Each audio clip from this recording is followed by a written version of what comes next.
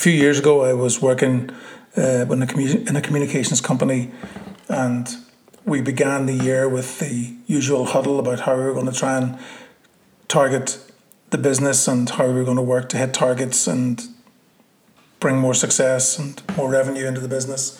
And one of the business leaders said that described the business as being in a very enviable position where 85% of the hard work was already done through the retention of the customers from previous years. And so really what we were only targeting was a smaller amount of, say, 20 to 25% that would have brought us up to a figure beyond the previous year, which is all well and good. And if you take account management and customer retention in isolation, you start to see different traits, characteristics and approaches to that compared with business development and sales and prospecting and so on, because it's much easier and less expensive to keep customers than it is to find new ones. And if that's your driving force in business development, you won't go far wrong. So in this episode, I'm going to try and talk about account management, how you maximize the revenue and sales potential within your existing accounts, how you can keep your customers and take more pressure or take a bit more pressure from the business winning side of the business. The first thing I would probably want to talk about is personnel and people, and it's really obvious to talk about the similarities or the differences between the people involved in account management and those who are involved in business development and acquisition. I can't say they're totally different people, but what is expected of that job is very different one from the other. And I think that needs to be reflected in the type of person that you seek to employ or deploy into those different resources. So, for example, in account management, the focus is clearly on relationship building, on establishing trust over the longer period, of turning up at the right page all the time, about brand consistency, about checking in, about relevancy, about a whole bunch of different skills and attributes that would be business winning, where you're probably looking at somebody who's a little bit more hungry, who's a bit more aggressive perhaps, who's more urgent, not necessarily always urgent, but may have those characteristics at greater levels than account management. You have to ask the question then if you have the right people deployed across the right accounts, and that's normally reflected in deeper and more meaningful relationships and greater revenue and increased revenue and profitability from those accounts through the lifetime value. But at the same time, there's no guarantee that you have given the right accounts to the right people and that you are focusing the right level of effort at the right kind of business and the right kind of account. And so there really is as much effort, there should be as much effort spent on the landscape of the key accounts and the account management as there would be on sectors to target. And if you think about 85% or 90% of your business coming back to you next year, then you would certainly want to be looking after those accounts in the right way. And if you've got a high number of accounts in your business, some of those accounts may have to be sacrificed just simply down to resource. So are you sacrificing the right ones? Do you have a plan of communication? Is it the individual that's communicating? How are marketing getting involved? How are you bringing people together? Is there a timetable and a plan of outreach? So different things that need to be considered. But the first thing I would look at if you want to maximize sales coming from your account management team is, have you got the right people deployed in the right places? The next thing is value. You rave on about value all day long, and in particular with some clients recently talking about the customer value proposition again. But value has to be really clear in the eyes of the seller and the buyer. And a lot of the times when you find in the sales relationship where you start to see a lot of discount being given, I think that that's a clear indication that perhaps the person selling doesn't fully understand the value that they represent, or perhaps isn't able to communicate fully the value that they represent. I call it a value deficit, where it's just, someone's going back to the sales manager saying, look, I think I can close this. If you can give me another 5 or 10% him, I think we have him. I think that's back to the drawing board in terms of training and in terms of communication, and I've been able to articulate what brand value or what your service value really is all about. We talk all day about value propositions, but ultimately, if you can't substantiate, differentiate and resonate, you don't have a value proposition. And in some cases, what you have is just the repetition of a strapline. And if you've got a client that you sell to in January that you only maybe have a touch point with once or twice across the year, there's no guarantee that that customer will remember the value that they bought from you. They may have other parts of their organisation seeing the value daily, but that's not communicated back. And if that person's a decision maker and you're not able to articulate to them that you still have this value, then it's hard to get yourself taken seriously should you want or try to sell something else to them later on down the line. So it's important that you're able to communicate really clearly from the get-go what your value is and continue that journey. Again, in association with marketing, it doesn't have to be a repetition thing, but you've got case studies, you've got testimonials, you've got research, you've got customer surveys, you've got so many different reasons to reach out and start talking to your customers again about the same topic, that you want them to come back next year and you want to be able to introduce rate increases because of supplier costs or distribution or whatever, but ultimately you want to be staying ahead of the game to preempt any discussions that you might have in the future. So that kind of value is really, really, really important. To fully understand it, you have to get under the skin of the buying persona. Why are these people buying from you? Why do they pay what they pay? What do they see as a good price? Do they understand fully what a good price is? What are they measuring you against? And so long after the sale has taken place, maybe you want to start a diagnostics into their buying behaviour to fully ascertain why they bought from you and what they see as the value, and would they be at some stage be prepared to pay more for that value. Other ways to expand around the theme of value or value connection and value co-creation. So value connection is exploring how you can bring more value to your client with your existing offerings. So that is to look at what's already in your portfolio and how you might be able to bring other products or services online so as to fill gaps that there may be with your customers. And value co-creation is working collaboratively with your clients to find out how you can work together to bring value for both of you. And that's reflected in what we talked about in the previous episode about the hourglass funnel. So once you sell to somebody and they start believing in what you're selling, that you create a relationship where they come to you looking for strategic advice. That's a really, really important part of the relationship chain, so you know that you are valued in their thinking when you're outside of the room. It's important to point out as well that not every company is geared up for portfolio selling or cross-selling.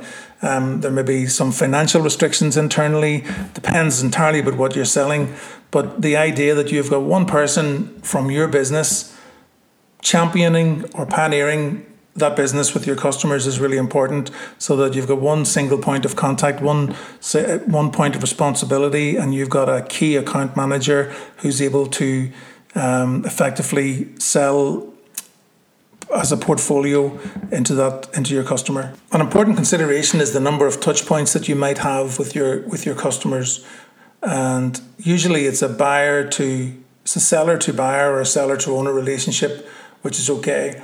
But it's important to have other people in the chain interacting as often as possible, just simply down to the fact that people may leave. Other competitors may be challenging the status quo, and so you might find yourself under pressure from different people within the organisation.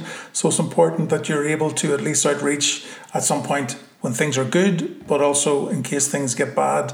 So take a sense check of your business. Do you have CEO to CEO relationships? Do you have an interaction with C-level, C-suite? Where are you best positioned, and how could you be better positioned to help those relationships across the organizations, across the two organizations? A key to good account management, of course, is having a good account management process. So the question you can ask your business right now as you interrogate the people in account management and even reach out to some of your customers is, how does that process work for both of you? Is there one in place, first of all? It's all well and good to talk about CRM, and it's all well and good to talk about these business assisting softwares that will do, add wonders to your productivity and so on and so forth. But have you really checked out what works well for your customers? And, is the work that you're doing effective in terms of cementing the relationship? Is it just one way? Is it just information gathering from your part, but nothing in return? And I think if you're not challenging the process currently, then you should challenge the process to see how it works for both of you. That's really important, that it works for both of you. And so a typical way to look at it is what's your account strategy for all of your accounts? What is your account strategy for your number 1, number 2, number 3? And what kind of action plan do you have in place? What's the calendar like of touch points, the engagements and the interactions? What's the accountability on that? And when do you plan to review it so that if it is going wrong, that you can affect some change on it? And it's really the same as applying a business development strategy to your existing accounts. How can you better develop the relationships, and what is your intent for the year? What do you plan to do with the business? How are you aligned with how is your strategy aligned with your customer's strategy, and what work are you doing together over the next 12 months to make it a beneficial relationship for everybody? I'm not saying that a lot of people don't do that, but I know that I've seen some of the businesses that I work with, especially the ones with larger field sales teams, you find that you're judged by your figures, and each individual goes out and carries on with their business. And when you start interrogating them about the activities that they're doing, it's like they're kind of dropping in occasionally to see their existing customers and firing them a message about a football result that they've got a bit of deep water about, and there's nothing planned, there's nothing strategic, there's nothing tactile about it, there's nothing relationship building about it. It's all done to preserve their internal reputation so that they can say, yeah, I'm in with this client. So if you're really serious about your account management, you will create a plan, an outreach plan. You will have a clear strategy of what you want to achieve from working together across the year, and you will action that plan. And it might mean bringing in meetings with the MD or the CEO, or golf days, or art for the senses classes, or whatever it is that you might want to do to bring people together as part of a strategy. But going into the year blind, it's just not going to end well. Other businesses are going to be targeting these same customers, and they're going to try and be innovative, they're going to try and be exciting, they're going to try and be dynamic, and that's what your customers used to get from you. So you should really try and focus on reinvigorating the approach to your relationships. What has changed in their world? Could you sit down and do a SWOT analysis together about the year ahead? What challenges they face? What do you face together? What's going to be the big opportunities for you to work together? Where do you see the threats? How are you able to consolidate on the interpersonal side of the relationship? And then remind them of the value that you brought in the first place. Are you able to do that? Are you able to remind them and just say, let's talk about where we've come from and where we are now? This is what we promised we would do. Here's the proof that we're doing it all the time. Jesus is not great. How can we make it better? What do we need to do to make it better? When you start talking the language of your customer, you will find that there's less pressure on your rates. There's less reliance on discount. There's less reliance on you taking sharpening your pencil to do A, B, and C. It's really, really underneath the definition of value, which was the first thing we talked about, is that they get it. They understand why you're there. They understand why they pay you the money to come in and do stuff, because you're there with the stuff that they need all the time. And it goes into the interpersonal side of things, about getting inside the head of the person you're trying to sell to, or get inside the head of the person that you're already trading with, understanding their pain points, understanding what makes them tick psychologically, understanding what kind of buyer they are, understanding the personal stuff that's going on in their life. How do you fit in? You can't just leave that to chance, can you? Can you just call in unsolicited every so often at Christmas, maybe with a big hamper saying, thanks for your business, good man, that's really class? How does that fit into any kind of strategy?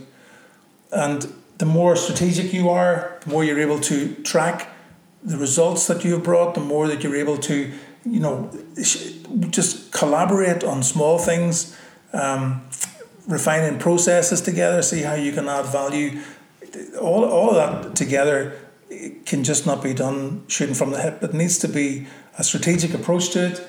You need to be thinking strategically. You need to have an action plan. You need to execute the plan. You need to review it. This is just the sort of stuff you'd apply to business development. It's important you think that way as you go through your customers. The final bit is a bit of a sales pitch. I think ultimately, if you want to be able to execute, if you want to be able to create sound strategic plans for account management, if you want to be able to execute those plans, you need to have good sales skills. You need to have good account management skills too. And, you're talking about creating new opportunities within your existing portfolio. So portfolio selling, you're talking about getting behind the psyche of buyers. You also have to understand that your buyers have been trained to buy better. You need to think about trying to inspire and put some jump leads onto the buyers to change the way they think about their job and also the way they think maybe about you. You need to think about your emotional intelligence. You need to start seeing the journey from the other side of the desk. You need to keep making compelling business cases. You need to overcome objections. You need to be able to present solutions. Everything that the business development team tend to do at a much more rapid rate, account management people need to do as well. There's new technologies, there's new software, there's so many areas in account management that have been improved and developed through technology and so forth. But really, when you get down to it, it's skills development that's going to add the value, in my humble opinion. Become a counsellor, become the psychologist, become the go-to expert, become a better communicator, become a better negotiator, become a better presenter, improve the skills that you have so that whenever the challenge becomes at the beginning of the year, that you stand up and stand out amongst the crowd.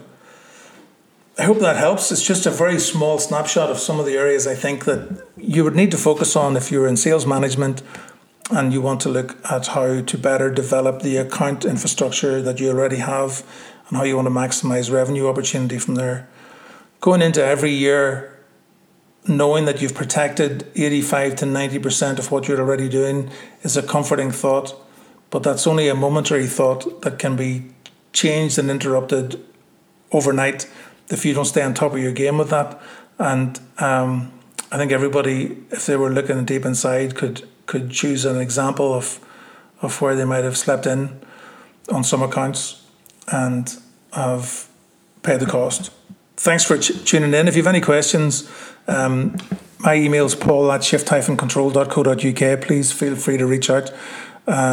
Definitely up for a chat. And thanks for those people who are coming back and getting involved in those LinkedIn surveys. Really interesting to note the spread of usage of platforms when people are listening to podcasts. I'll come back and share that information with you in the next podcast. But thanks for checking in, and I'll talk to you soon.